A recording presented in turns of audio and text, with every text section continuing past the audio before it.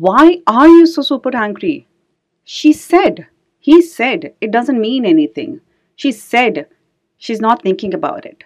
He said, he is long over what had happened. Then why are you still angry?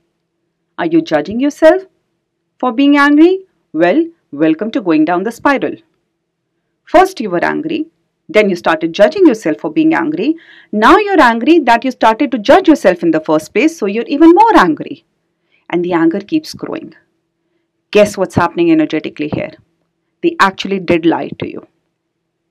When you are so super angry with someone in particular, but it is just not making sense to you, and then you constantly judge yourself for having this mental gymnastics of being angry, and then being angry for being angry, and then being further angry for being so much angry, and then being angry to be angry with you in the first place, then please know there was actually something that the other person was in denial for.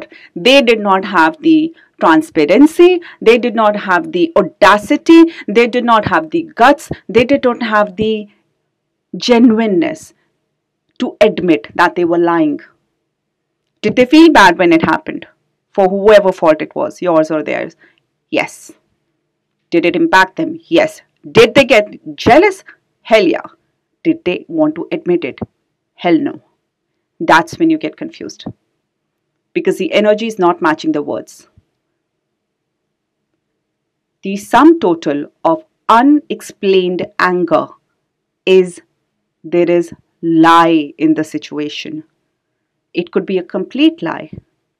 And then it is not a justification why the other person is lying. Whether they are shallow, whether they are great, or whether all the points mentioned earlier. It is no justification. The fact is they are not ready to admit it. Now, you can run away and play with this awareness and then cause something altogether different and beautiful and magical in your relationship. But if you see this as a pattern, then please know that the other person is habitual of lying. And if you don't identify that and acknowledge that for yourself, you're going to continue to be an angry person around them. And sooner or later, you will become an angry person. The situation will become you. It will become your nature. It will get under your skin. And you will not like what you have become. In a good relationship, in a pure relationship, a person is supposed to feel good. A person is supposed to feel good about themselves. Not become angry. Not become any of those negative emotions that you do not even want to talk about.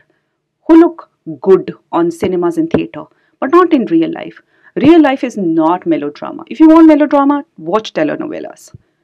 But if your life has become melodrama, and if you have become one of these negative emotions, right now we're talking anger. Initially, you will have anger. Later, you will become an angry person. And you know what is hitting below the belt is when that same person will turn around and say, you are an angry person. Be kind on yourself, whatever this podcast has delivered to you. I hope it brings peace to your heart. And this podcast has especially been created because a lot of people are not able to get themselves out of the loop of self-judgment that I am angry. I am genuinely angry. I am angry and upset. And they want relief from it. But the moment you acknowledge the other person is lying, that's when you can do something about it. And restore yourself from being an angry person to a soft, gentle, and kind person. Keep smiling.